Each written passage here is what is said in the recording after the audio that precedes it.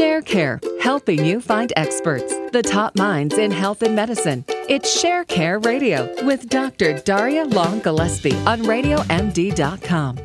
Hi, welcome back. It's Dr. Daria. Happy Tuesday, everybody. Today we have our monthly segment, one of my favorite ones, and we are myth-busting some of the latest health news with Dr. Mike Roizen. Now, Dr. Mike is co-creator of the Real Age Test. He's also the chief wellness officer at the Cleveland Clinic, and he has his own radio show right here on Radio MD, Saturdays from 3 to 5 p.m. And, of course, he's author of many books, including the latest, This Is Your Do-Over. Dr. Mike, thank you so much for joining us. My privilege. Thank you. Our first myth I want to dive into, it's lunchtime. A lot of us are trying to be healthy. We're getting a wrap. You are saying that that is not the smartest choice, right?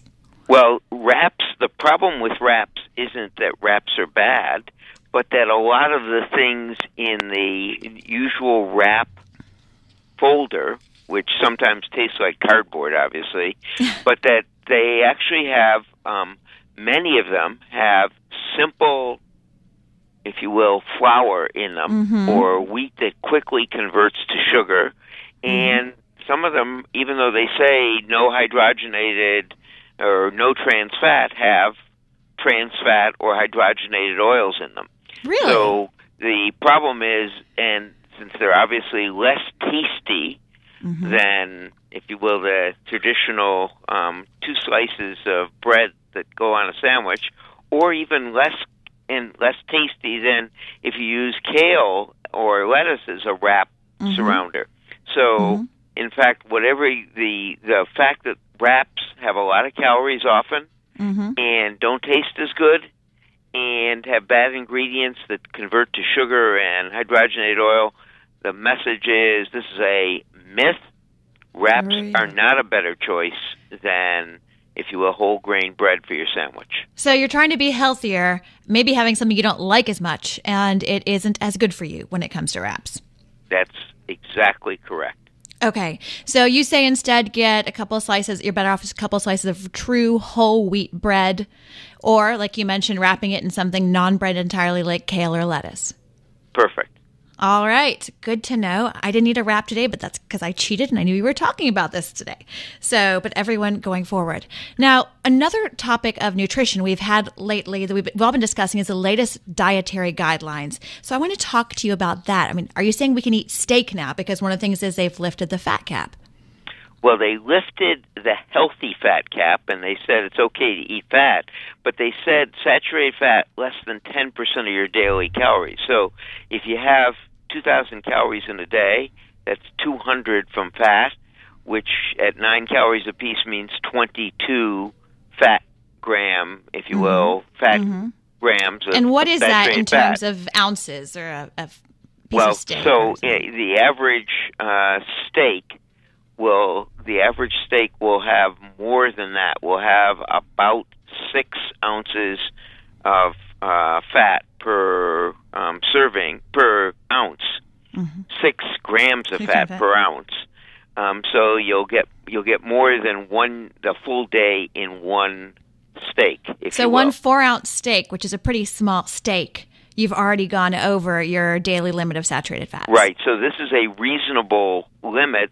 It's not to say let's have all the fat in the world, but it is to say get your saturated fat with your healthy fat. So olive oil has some saturated fat in it, so you can get some of your saturated fat with olive oil. And so do walnuts. The healthiest of the nuts even has some saturated fat with it, even though it's got a lot of omega-3 fat.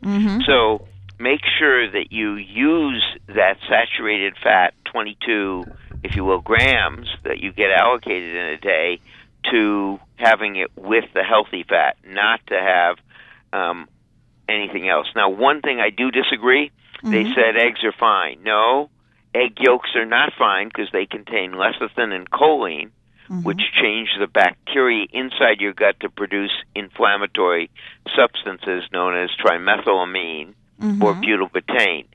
Not important to know the names other than they cause inflammation in you, which leads to arterial aging, leads to kidney disease, leads to even brain rot.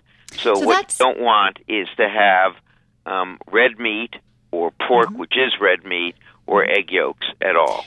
That's interesting because I've heard in the past that maybe one egg yolk here or there would be good because of the vitamins and the protein, but you're saying no, stay clear of them. Yes. Now they do have the benefit of an egg yolk is it does have great nutrition other than the lecithin and choline. So you do need to get great nutrition. Nuts are a great way, and that don't have lecithin and choline to a large degree, as well as a multivitamin works perfectly. Okay, so you can get that nutrition elsewhere. And you said that they lifted the cap on good fats? Right, and that's a good thing because you want healthy fats. So I look at them as odd omegas, omega-3, which is the DHA and fish oil and flaxseed and avocados. So get your saturated fat with your omega-3 with the avocado or with walnuts or with the flaxseed or chia seeds, or even a lot of quinoa actually has some in it as well. And omega-9, another odd omega, is extra virgin olive oil is a healthy fat. So that and canola oil, which is another omega-3, are fine for you, and they lifted that cap. So that's great. Perfect. And we can make something pretty delicious with all of those things you mentioned there.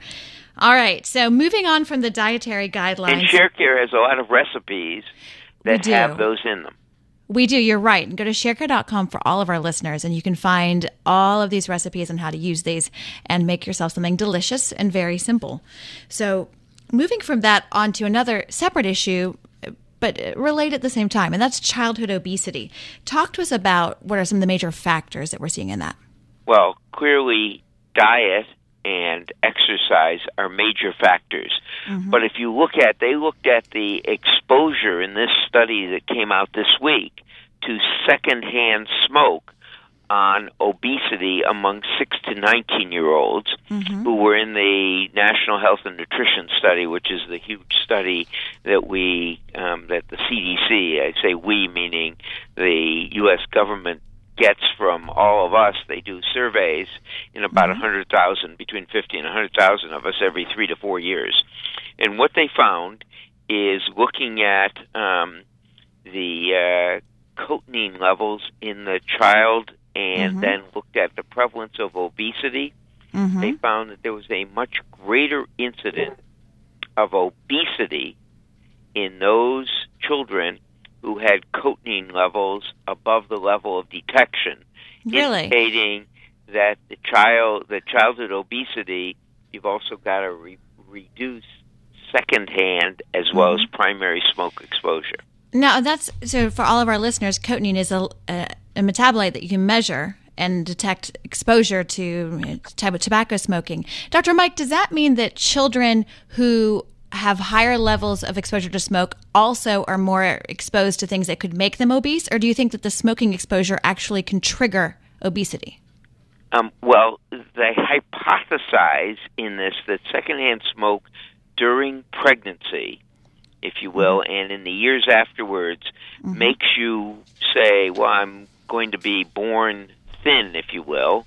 That is one of the things that happens is you have less... In our 30 seconds, Dr. Mike. You gain less weight at that time, and so you try and compensate by getting more hungry and eating more as time goes on.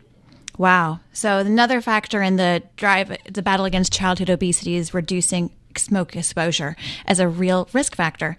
Dr. Mike, that I did not know at all. Thank you so much. I love these segments. They're also always so educational for me, and I hope for our listeners as well. Remember, everyone, you can catch more from Dr. Mike Saturdays here on Radio MD from 3 to 5 p.m. You can also follow him on Twitter. He's at Dr. Mike Roizen, and check out his book, This Is Your Do-Over. Follow me on Twitter at Dr. Daria, and remember, you're listening to ShareCare Radio on Radio MD. Thanks for listening, and stay well.